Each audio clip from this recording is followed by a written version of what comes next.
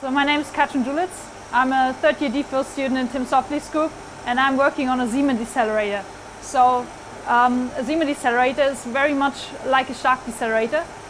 but instead of using electric fields, we use magnetic fields to slow down a molecular beam.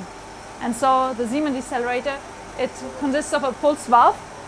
in which we have a mixture of krypton and ammonia, and then we have a laser beam which photolyzes the ammonia to produce hydrogen atoms, and these hydrogen atoms are then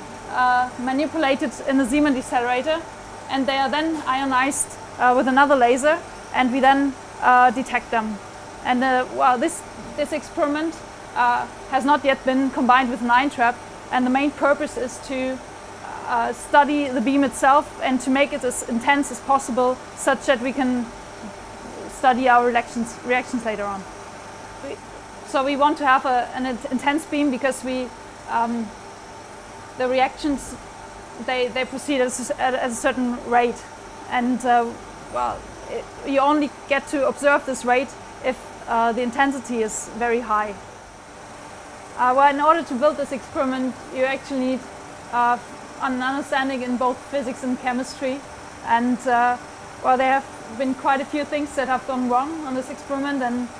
in my opinion you also need a lot of dedication and patience and